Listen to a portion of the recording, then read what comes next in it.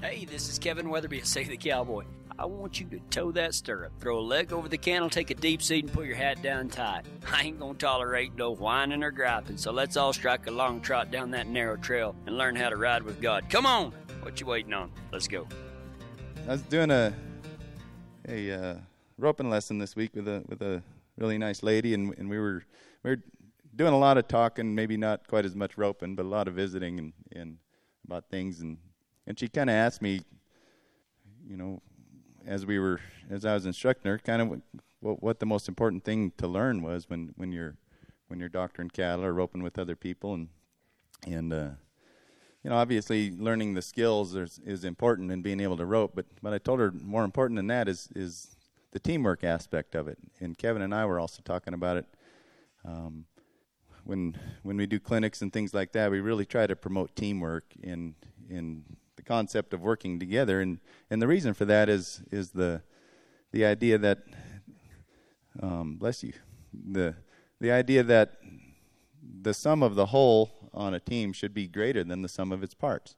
And so, for example, if I have a hand by itself, this hand can do some things, but it's pretty limited on what it can do, and so the sum of this hand might be a 5.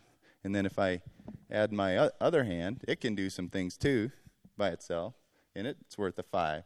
But if I get my two hands together, we can do way more than a 5 plus a 5. It's more than 10. It's a 15 now that I got two hands. And then if I put my feet and get those involved and a brain, imagine that. Imagine what we could do. And a heart. And so when we're talking about teamwork, we have parts of a team, but we want to be able to work in a way that those parts add up to more than just the sum of each of those parts. And that's the way Christ designed the church, to actually be the body of Christ. And we can't have a body of Christ if we're missing parts. Okay, I don't know if the duodenum does anything. Does anybody know if that actually does anything? But that's probably me. But without that, the body doesn't function properly. And so teamwork is all about all the parts of the body functioning properly, so that we can actually be the full body of Christ and do the work that God has asked us to. And it was pretty cool last weekend at that fundraiser, because that's, to me, I think really the first time I've ever seen the full body of Christ at work together. We had about 200 people all working together for one common goal. And the parts were working together. It wasn't this hand, fighting against this hand. And a lot of times in churches we see the body of Christ not getting along because we don't agree. And that's where you get denominations and division, and our way is the best way and your way isn't. And so that's why I like Save the Cowboy, because we're a ministry, and we don't try to bring things in just so we can internalize everything and fight about it. We try to take it out and have bigger goals in mind, and it seems to work pretty well. I'm happy to announce that we're going to do our first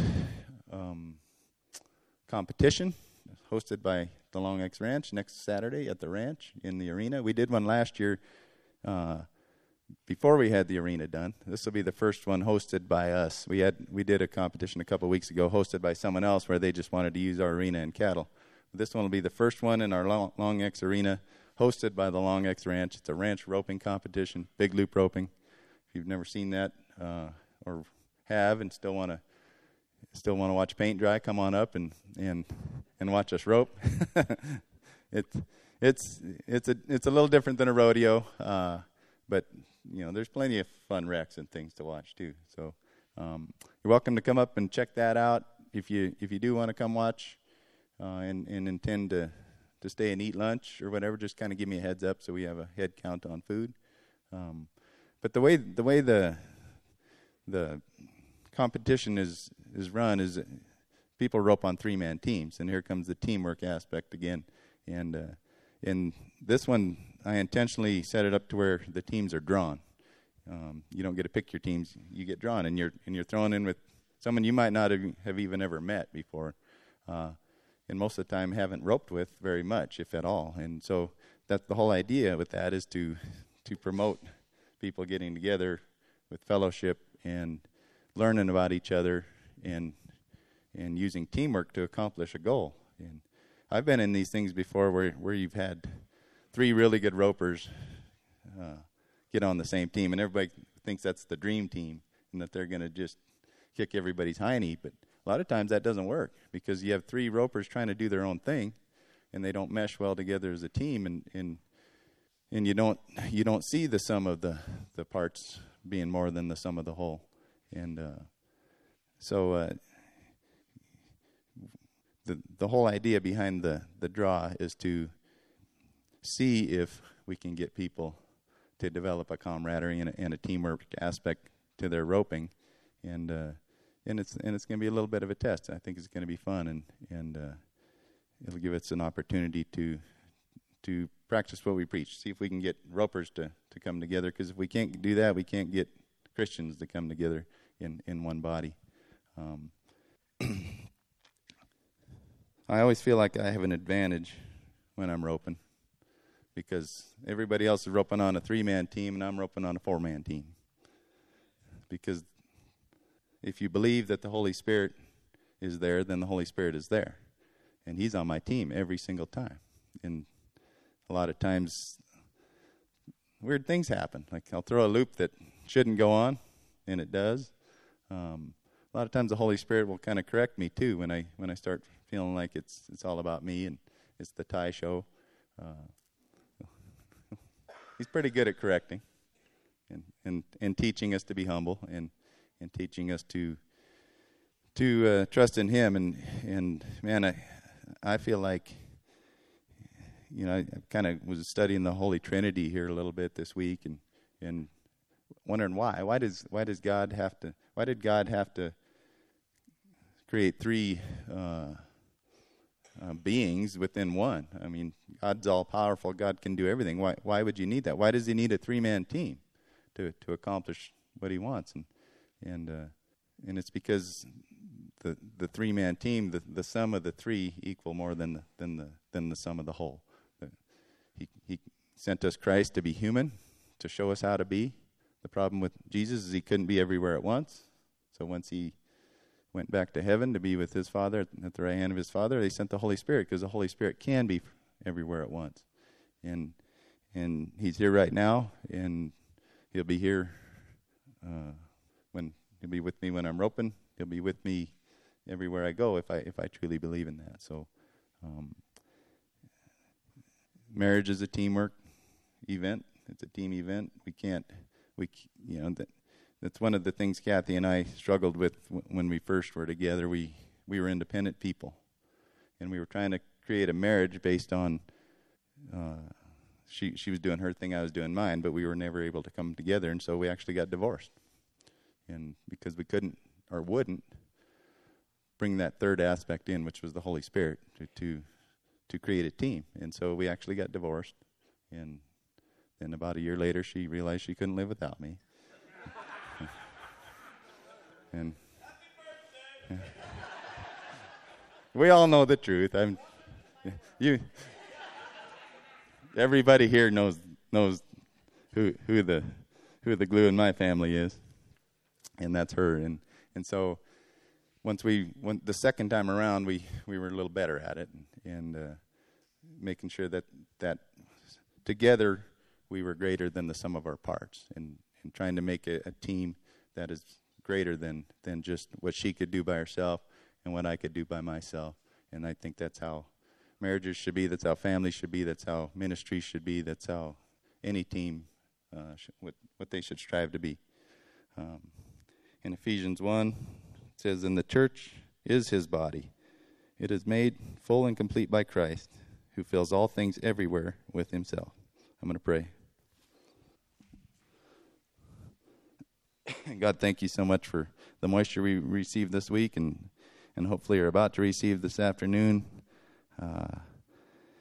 Just ask that the Holy Spirit be with us always, and that we can truly add the Holy Spirit to our team and ask him to be there throughout all that we do.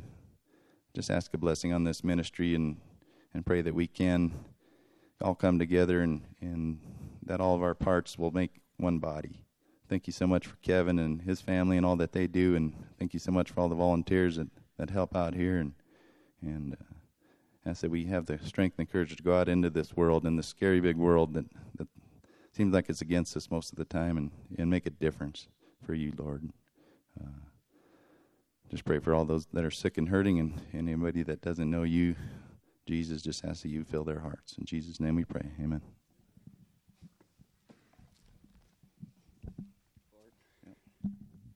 Good morning. How is everybody this morning? Me and Ty are a little slow. Might need a little more coffee, but if we did that service, it'd only be 10 minutes because we'd have to pee. So anyway, welcome to Save the Cowboy. My name is Kevin Weatherby. If this is your first time here, welcome. We started this ministry about 7 years ago, and it has been one crazy, awesome, amazing, hard, lovely journey. And the best part about it is y'all, and especially watching y'all grow. I get to watch me grow all the time. Sometimes you can see it on my face, how much I have to grow, and it's been fun watching Ty and Kathy grow, and then all the rest of you also. It is a beautiful, beautiful thing. Save the Cowboys, a sick pen for sinners, not a show ring for saints, okay? We're not here to pat ourselves on the back. We're here to grow together, all right? You know, me and Ty had a long talk, you know, the other day driving down the road about the effect of sin, and, you know, some churches out there, or I should say some religious organizations out there, you know, I mean, if you don't do things right, they kick you out. Okay, well, you know, I mean, if we're going to start kicking people out for sin, then we all better just go on to Patty Ann's. All right? Now, that's not a license to do it. Sin should break our hearts, you know, knowing that it's our sin that nailed Jesus to the cross, and the blood that he shed should have been our blood. So this is a sick pen for sinners, not a show ring for saints. We have a threefold, as you can see behind me, where we gather the lost and bring back those that have strayed away. We didn't say that. God did in Ezekiel 34:16. Read it. It's cool. And then we grow in the grace and knowledge of our Lord and Savior Jesus Christ. And then we go out and make disciples of all men and all nations. It's not us that does it, it's God. So anyway, if you've got your Bibles, turn with me to Genesis chapter 3. Genesis chapter 3. We are in part 2 of part 3 of about a 7-part, yeah, that's the way my brain works, series. We've been talking about being dauntless, okay? Dauntless, according to Merriam-Webster, is defined as incapable.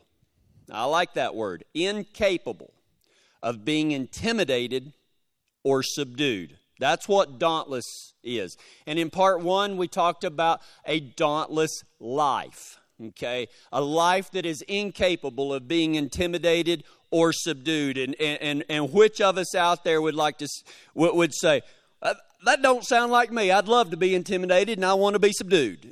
Nobody says that, okay? So we talked about how to live a dauntless life in part 1. In part 2, we talked about our dauntless duty of how we can accomplish those things that will fulfill us, those things that bring our lives meaning, those things that bring us purpose. We talked about dauntless duty. And then last week, we started it was just too much to get into one part.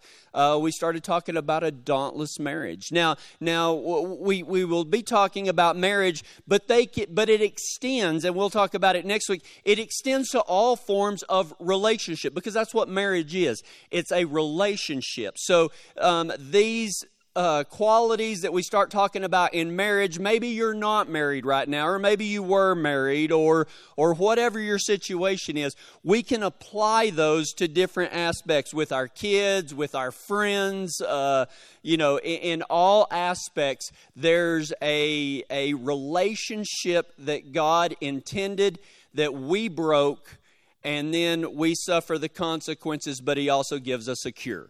Okay, so last week we started talking about a dauntless marriage, and we talked about in Ephesians chapter 5 how we be imitators of God and that we must refrain from all sorts of sexual immorality and greed and impure living, and we worked our way down, and those were the individual responsibilities, because when we start talking about like stuff like sexual immorality and greed and impure, man, the first thing the old devil does is, man, you know somebody like that, don't you?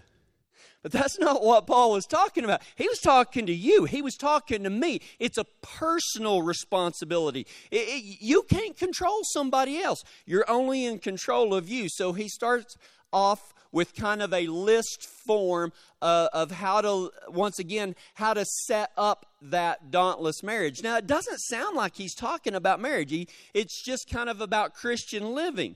But at the same time, the Bible says do not be unequally yoked. Okay? So you need to be doing your part. Your wife needs to be doing her part. You mind your part. She'll mind her part. And when both of those things function together, man, it starts becoming something beautiful. And then we got to the point where we talked about one of the most contentious verses in the entire Bible. One of those verses that just certain people, like 95% of certain people, just cringe when this Bible verse is overused, misunderstood, blah, blah, blah. And that is Ephesians 5:22, when all of a sudden Paul says, wives, submit to your husbands. And we talked about that, of how God actually made a wife to want to submit. Okay? Now, if you weren't here last week, you're probably going, oh yeah, I'm glad I missed that crap. But listen to me. Ephesians 5:22 says, wives, submit to your husbands, because in Ephesians 5:21, he says, submit to each other out of your reverence for Christ. Okay, think about this, and this is kind of a replay for all of y'all that were here the last week, but Paul says, submit to each other. Of course he said, wives, submit to your husbands. He just got through saying submit to each other. Now, we do that submission in different ways, okay? He's going to say, submit to each other. Wives, submit to your husbands. He's not going to say, submit to each other. Wives, I was just kidding. Y'all don't have to do that. Okay? He starts off with both, and then he starts separating it. Wives, submit to your husbands. And then he says, husbands, love your wives. Love is the greatest act of submission. It says, husbands, love your wives as Christ loved the church, where he gave himself up for her to present her as pure and holy and blameless. Love is the greatest act of submission. And I went through a whole thing, and you should go back and listen to it. You can go to SaveTheCowboy.com, click on previous clinics, watch Dauntless Part 3. Okay? And you'll see how I asked a series of questions about a woman, what would you do for a man that, and I went through a bunch of things, and I've probably asked 200 different women these series of questions. And when I got done, I asked them, I said, now what would you do for a man like that? And 99.9% of them have all said the same thing: anything. Because that's the result of a husband that loves his wife like Christ loves the church. Husbands, you want your wives to submit to them? Then love them like Christ loved the church. As a matter of fact, you are the head of the household. We talked about that. That doesn't mean that you get to make all the decisions and your way is the only way, and everybody's, you're supposed to rattle your tea glass. It doesn't have anything to do with that. It means you be the initiator. You be the man. You love your wife as much as Christ loved the church. But then we talked about, man, that sounds so good. That sounds great, man. I want that. I want that type of marriage that God calls holy, that lives in harmony, and that, maybe I'm not even married anymore, or I've never been married, but if I was, that's the type of life that I'd want to lead. It sounds easy, but it's not. Why?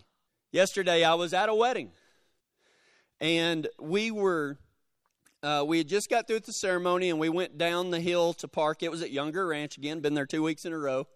Love that place. And we're sitting in the car, and it was kind of warm yesterday, so I'm drinking some Gatorade before we walk over to the reception. And my wife says, "Hey, something funny happened this morning." I said, "What?"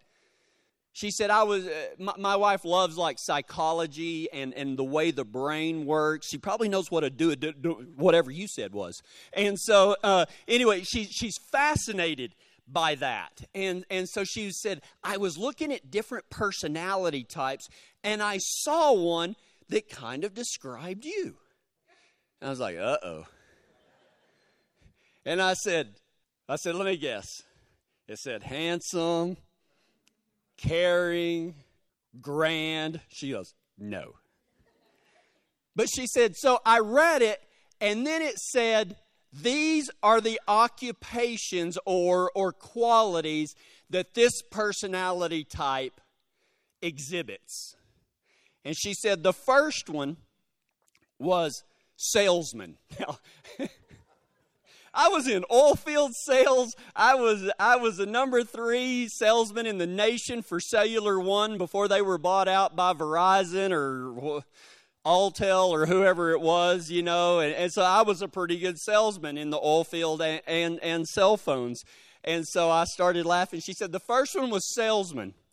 She said the second one is daredevil. And it's funny, every single time I walk out of the house, she says, "Don't do something stupid." and I don't think you can be a cowboy and uphold that. So I never promise. I'll just say, well, I'll do my best. and usually I come home and she says, "What happened?" "Nothing today. It all went as planned." That happens very rarely, by the way. So she said that my personality type usually results in these occupations or qualities. Number 1, salesman. Number 2, daredevil. Number 3, law enforcement. I spent 7 years as a correctional officer in the prison system in Texas. I was wearing gray, not white. And but as the inmates used to say, the only difference in the correctional officers and the inmates was the color of their uniforms, and that wasn't far from the truth sometimes. So salesman, daredevil, law enforcement, and preacher. I kid you not. She's like, I was doomed from the start. But you know that just reminded me that God has imbued us with certain qualities. Now our personalities vary. Ty talked about the body of Christ. We do things so differently. But God created 2 people in the very beginning. He created man and he created woman. And to each of those, now you think about this, God is not a man, okay? God is not a woman. God is a spirit. The Bible says that God is love, all right? But the Bible also says that man and woman were created in the image of God. So God gave us certain qualities, and there's a fancy word for it that's in theology, and it's like impugnable qualities. He did not give us his omnipotence, okay, of knowing all things, or omniscient, knowing all things, and being able to, as Ty said, be everywhere at the same time, okay? He didn't give us those things, but he still gave us qualities based upon who he was. And he separated it. That does not mean that we don't have some to a degree. We are talking in generalizations here. I'm not trying to stereotype. I'm trying to make a point. To man, he gave justice. You know, you think about one of the most famous movies ever, Lonesome Dove, when Jake Spoon starts running with the wrong people. Man, he was good friends with Gus and Woodrow, right? But when Jake Spoon stepped over the end of the line, and even though he didn't kill those people, he was with those, he was hung like everybody else, because God wants justice, and he kind of imbued that into men, is the need for justice. But on the other hand, God also loves mercy. And if we were to characterize, instead of stereotype, but just characterize, women are imbued with the mercy aspect. To man, he gave strength. Okay? Now, that does not mean that women cannot be strong. That's not what I'm saying. But the males, the men, are typically bigger. They're typically stronger. To men, he gave strength. But to woman, he gave beauty. He gave his beauty. Now, I'm gonna say something right here, and I know that some of you are gonna just kind of, but I want you to put away any childish thoughts or anything like that.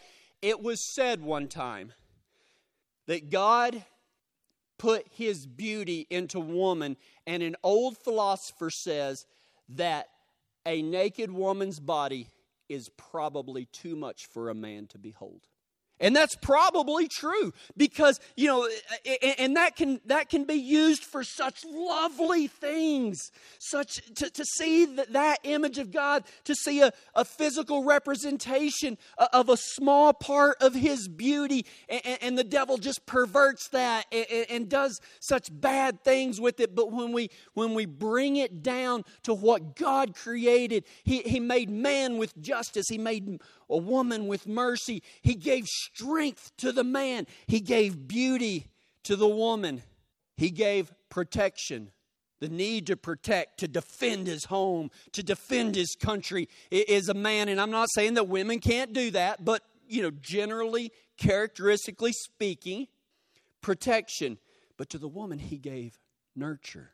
Some other qualities of the same thing is to man, he gave authority. To woman, he gave his life-giving ability. Now, I know it takes two to make a life, but it's the woman who brings it forth. Think about this. A man cannot feed a baby out of his own body like a woman can. A woman breathes life into a baby. God created man and woman both in his image. And I'm not going to say that he divided it down the middle, but he kind of just separated it a little bit like the oceans and the air. There is some air in the ocean and there's some water in the air, and I understand that. But he made us both in the image of God.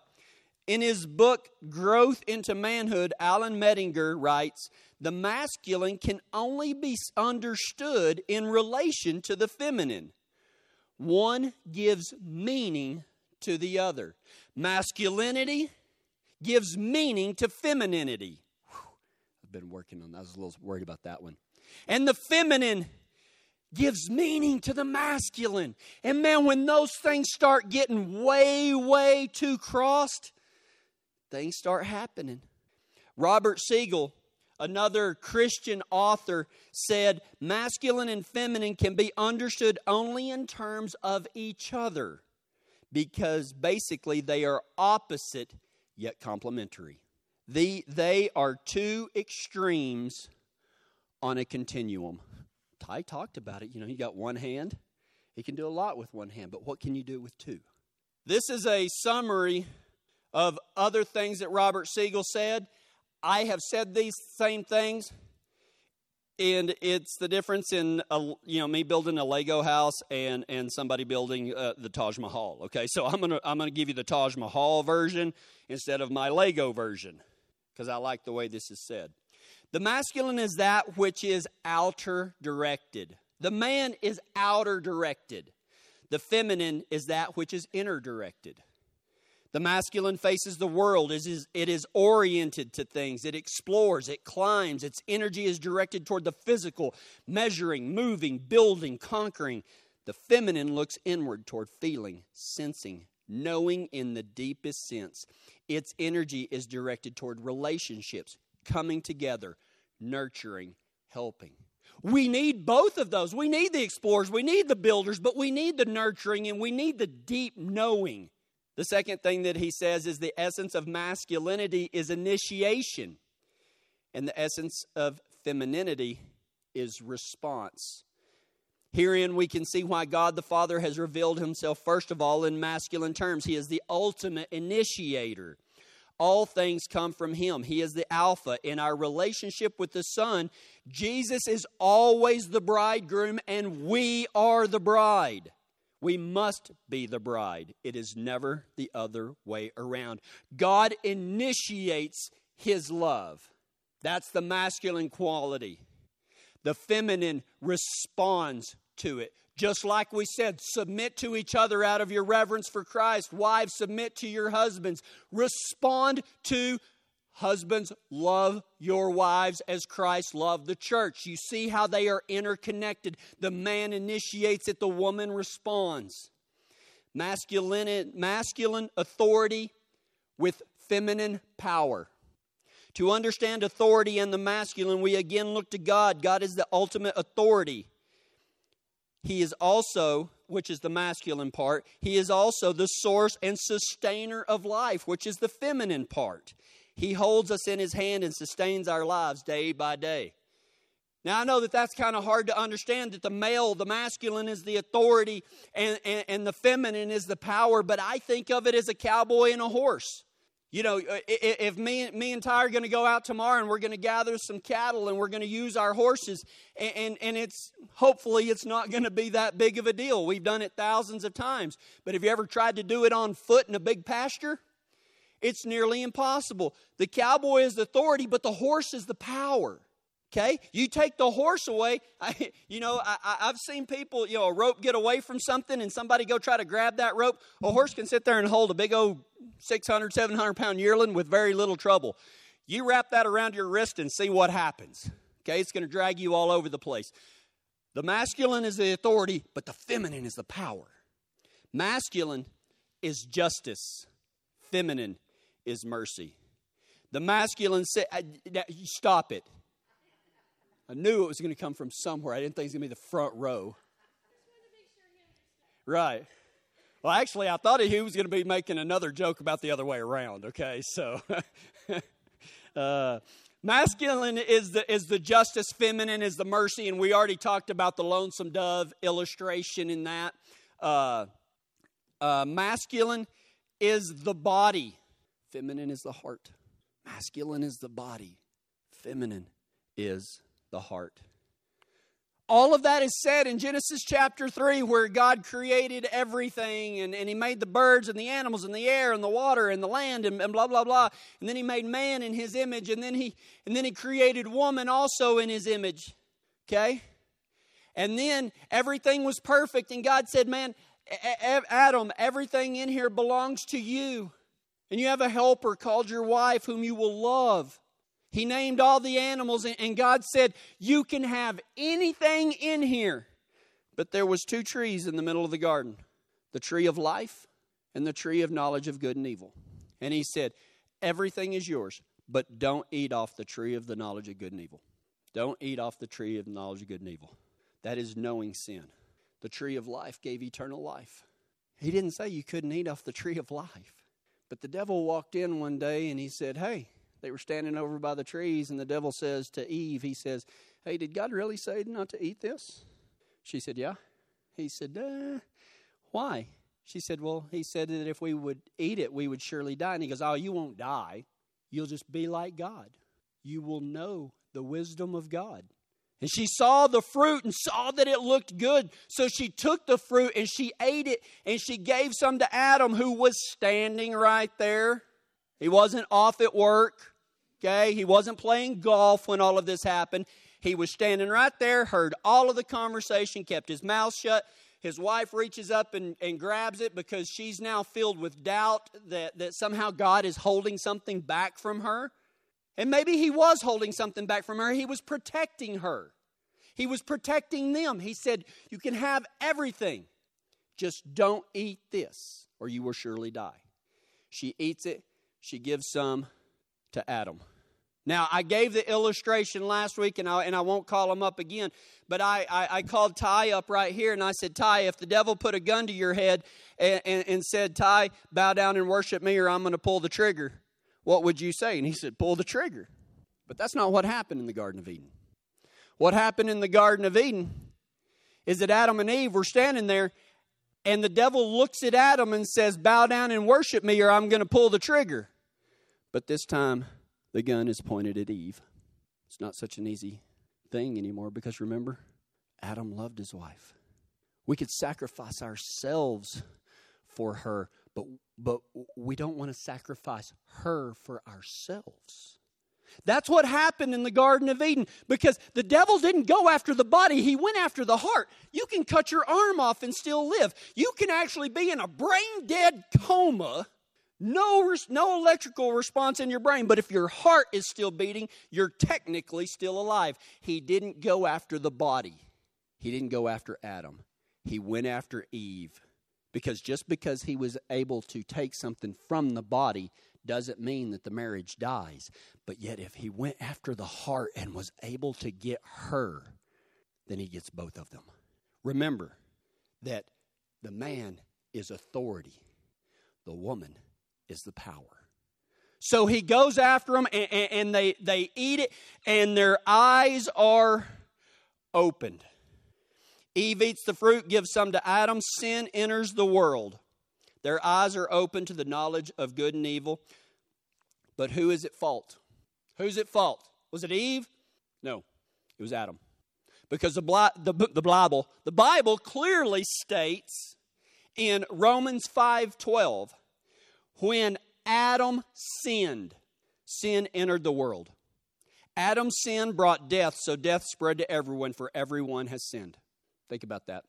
It was not Eve that sinned by eating the fruit, because God told Adam not to eat the fruit, and then he passed it along to Eve. He said, God told us not to eat that, right? But the directive, the command was from God to the authority, from God to man. Sin entered the world when Adam ate the fruit, not Eve. So no, Eve is not to blame for all of that deal like society and like biblical people will tell you, and like some of you women might have heard that, well, Eve ruined it for us all. No, she did not. No, she didn't. Sin in Romans 5:12, it says, when Adam sinned, sin entered the world. Adam disobeyed God. Eve just merely disobeyed Adam. Okay? Now, I know that that's a slippery slope right there, but God had given Adam the authority in the garden. Adam's sin brought death, so death spread to everyone, for everyone sins. And in 1 Corinthians 15:21, Paul says, so you see, just as death came into the world through a man, through Adam, not through Eve, through Adam. He was the authority. So what happened? What happened after that? In Genesis chapter 3, starting in verse 6, I usually don't read long passages of the Bible, but I'm going to read about 7 verses. The woman was convinced. She saw that the tree was beautiful and its fruit looked delicious, and she wanted the wisdom it would give her, so she took some of the fruit and ate it. Then she gave some to her husband who was with her, and he ate it too. Bam! There was the sin right then. At that moment, their eyes were opened, and they suddenly felt shame at their nakedness, so they sewed fig leaves together to cover themselves. When the cool evening breezes were blowing, the man and his wife heard the Lord God walking about in the garden, so they hid from the Lord God among the trees. Then the Lord God called to the man and said, where are you? You ever ask your kid, there's crayon marks all over his bedroom wall, and you say, who did this? You know the answer. You're just wanting to see if he says it or she says it, right? That's the same deal. God knew where they were. His real question is, why are you hiding from me? Okay? So the Lord God said, where are you? And Adam said, I heard you walking in the garden, so I hid. I was afraid because I was naked. Who told you that you were naked? The Lord God asked. Have you eaten from the tree whose fruit I commanded you not to eat? Fess up. I already know what you did. Fess up. And like good children do, the man replied, it was the woman you gave me who gave me the fruit, and I ate it. Not my fault, it's her fault. Then the Lord God asked the woman, what have you done? The serpent deceived me. That's why I ate it. So here's 5 results of sin immediately. See if they're not still true today. Number 1, shame at their nakedness. More importantly, shame of who we really are. We're scared to show people our true selves because we don't think that we might measure up, or that we think that we're ugly, or whatever. The nakedness is just a way of saying of who we truly are. Shame entered the world with sin, and we've never been able to get rid of it. We're not pretty enough. We're not big enough. We're not buff enough. We're not smart enough. We're too skinny. We're too fat. We're too ugly. Well, I don't guess people say we're too pretty. Not unless it's vain. But shame at their nakedness, number one. Number two, they covered themselves. They hid from God, number three. Number four, they blamed someone else for what they did. And number five, they made excuses. Now, let me ask you, is that not prevalent in today's society? Shame? We hide from ourselves. We hide from God. We blame other people and make excuses. That is the result of sin. Wouldn't it be nice that if we felt no shame, that we could be proverbially naked in front of people without any shame, without any hiding our true selves from God or from others. And then we hide from God because we think that if we hide our sin that He won't know it. But He says, where are you? He knows where you are. He knows what you're doing. But yet we hide from God. And we blame others. And then we make excuses why it's not our fault. The results of sin. And then enters the curses. Because when you don't do what God says, there's consequences. The consequences of Adam's disobedience and the devil's deception. The consequences, God laid down three things, or three people: the devil, the man, and the woman. To the devil, he said, he lowered him below man. He said, "Cursed are you above all creatures, where you will slither on the ground." He said, the devil used to be the highest and most beautiful angel in the world, but then God lowered him below even man. And then He made him enemies with man prevailing. He said, "You will strike his heel, but he will crush your head." That was a foreshadowing of the confrontation, the end confrontation, that the devil will constantly be striking at Jesus, and he may strike his heel on the cross, but Jesus would crush him in the end. Read your Bibles. It talks about it in the last book. So that was the curse of Satan. To the man, in verse 17, he said, "Because you listen to your wife." There's two things here. Two things. Number one, you listen to your wife instead of to me. Men, you listen to God. You are the head of the household. That means you lead your family down the path of righteousness, and the path of righteousness is found in what God says, not what your wife says. And I know that that's hard to hear sometimes, and I'm not saying that you should not take her counsel. I'm not saying anything. But you listen to God. And it also says, because you listened to your wife. A lot of people said, well, were they really married? I mean, they were man and woman. God says it right there, because you listened to your wife. Two things happened. All your life you will struggle. I mean, Adam never had to do anything. Man, he walked around naked, eating fruit and naming animals and doing whatever you do in perfection, right? Man, you talk about the life. He didn't have to get up and go to work, kiss Eve goodbye. Well, I got to go to the office today. Man, it was the office. It was perfection. But God says, no more, man. You ain't got the easy way, man. You traded the easy, and now you suffer the consequences. You couldn't handle the easy, so let's see how you do with the struggle. I'm going to take all the ease out of it.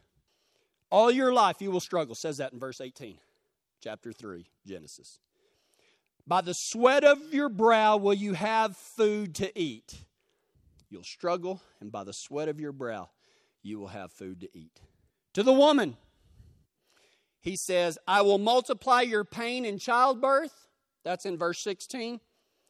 And also in verse 16 is the second part of the consequence of Eve. Now, I don't know what Bibles you're looking at. I don't know what Bibles you have at home. But I have this really, really high-powered, expensive program that shows you the Hebrew and the actual meaning of words. And then it gives the different translations and their probability of the way they translate something to the actual meaning. Now, a lot of Bibles say your desire will be for your husband. That's kind of how most of them say it. Now, does that sound like a consequence? But the New Living Translation, however, has an 89% accuracy. And it's only found in the New Living Translation in this wording. First consequence of Eve disobeying God was to multiply pain in childbirth. Pain in childbirth. The second is this: your desire will be to control your husband. Let me give you a summary of nearly every stinking marital problem. Here it is. It's a result of the consequences of their disobedience for God. The husband, here's what the husband says. You can fill in any problem, any discussion, any topic of fighting, whatever. And here's usually the end result in it. Don't you see how hard I work? Don't you see what I do for this family? Don't you see how much I struggle and toil and bust my butt every single day? And here's what the woman says. You're an idiot. The consequence? You will struggle all the days of your life. By the sweat of your brow you will toil. You will never get out of it what you put into it. Woman, I will multiply your pain in childbirth. And your desire will be to tell your husband what to do. That's tough stuff. Woman, you are the power, but you're not the authority. And if you are in authority, you are looking to God. And I'm not saying that you don't, like I said, I'm not saying you don't take wise counsel from your wife, but you listen to God. When God says, don't eat of the tree of the knowledge of good and evil, don't eat it. In this instance, when it comes to obeying God, guys, do what God says, not what she says. And ladies, I can guarantee you, he's not going to get it right every single time. Men, you can bless the marriage by doing what God says, not what you want to do. You do things the way God says to do them. When you love your wife as Christ loved the church, guess what? Man, she'll nearly do anything for you as long as it's level playing field, I guess you should say. And then there's a cure. And the Lord God made clothing from animal skins for Adam and his wife. So they messed up. They disobeyed God. They messed up. They hid. They made excuses. They blamed. They did all of this. God gives them the consequences of their action. And what's the very first thing that God does after that? He starts taking care of them. But there's a key thing in here.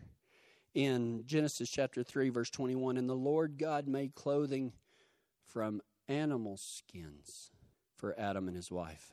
Why? Fig leaves can't cover up sin. You know what the only thing? Where did he get the animal skins? Did the lion walk up and just, here you go. Try that on, see if it fits. 42 regular right there. Something had to die to cover up sin. Fig leaves wouldn't do it. Something had to die. Think about Cain and Abel. Cain brought some wheat as an offering. Abel brought an animal, right? The best of his flock. Something has to die to cover up our nakedness. Something has to die to cover up our shame. Something has to die for us to stop making excuses. Something has to die for all of those things. And the very first thing God did is he initiated trying to make them right. A sacrifice. Clothing them in the blood of something else. With every poison, there's an antidote. The antidote is our view and application of right relationship between man and woman. They are complete opposites, yet they cannot survive without the other. They are, if I was to throw a rope over one of these rafters and man and woman start climbing up it, the only way they succeed is by working together, because if one gives up and lets go, what happens to the other? The other falls. There is a way that God made it to be. One that is the authority. The other is the power. One is the justice. The other is the mercy. One is the strength. The other is the beauty. You cannot take half of that away or try to be two people at once and make it work. So we go back to Ephesians chapter 5. We're in Ephesians chapter 5.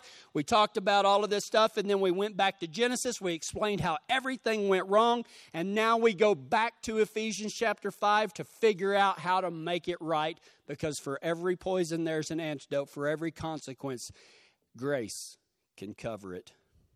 Submit to one another out of your reverence for Christ. Use your complementary gifts that you were made in the image of God with for mutual edification, where you work together.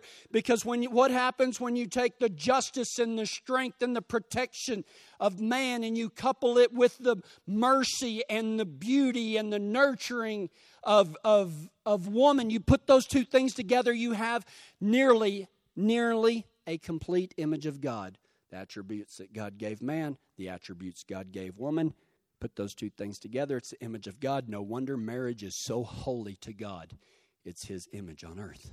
Why does God say, stay away from sexual immorality, impureness, and lewdness, and lust after something else, someone else? He gave us the Garden of Eden in marriage, and we constantly want to look beyond for something more because the devil says, did God really say? Because there's some good stuff out there. No, there's not. The good stuff is between man and woman in holy marriage, not outside of marriage. But yet we want all of the good stuff without doing it God's way, and then we wonder why our lives and our marriages are in shambles. Submit to one another out of your reverence for Christ. Wives, submit to your husbands. Husbands, love your wives. Sounds easy, huh? Well, it's not. Next week, I will share a very, very, very personal story about my relationship with my wife. A story of pain and deception, heartache and joy, sickness and healing. I will also share how God showed me the devastating effects of sin in a marriage and the curse that came from doing things my way instead of God's way. And I will also share how it ended with a vision from God on how you men should really, really, really love your wives. Men, you come back here next week and it will change your life just as it changed mine. Let's go to God in prayer. Father, you always initiate healing, covering, and the way back to you. I know there are marriages that are falling apart or on the brink of disaster, and I pray that those that are hurting have heard your message, your hard message of why it happens. I pray that all will come back next week to hear how relationships can not only thrive, but become dauntless, incapable of being intimidated or subdued. God, may we lean on you and the presence of the Holy Spirit by the grace that was given to us by Jesus' sacrifice on the cross. And it is in His name we pray. Amen. Have you ever dreamed of being a cowboy? Do you long to ride for the brand? If you're one of those rare individuals, then we at Save the Cowboy have something just for you. We believe that you are capable of more than you ever imagined. We are offering you the chance to ride for the Lord and save the Cowboys Long X Ranch. We can show you how to be stronger, go further, and ride harder than you ever thought possible. And you know what? We just happen to have a spot for a cowboy. You ready to saddle up? A Long X Ranch cowboy is a person wanting to take their relationship with God to the next level. Our cowboys strive to live a life worthy of their calling and help Save the Cowboy gather the lost and bring back those that have strayed away. Are you ready to take the outside? If so, go to SaveTheCowboy.com and sign up today. We'll be waiting on you.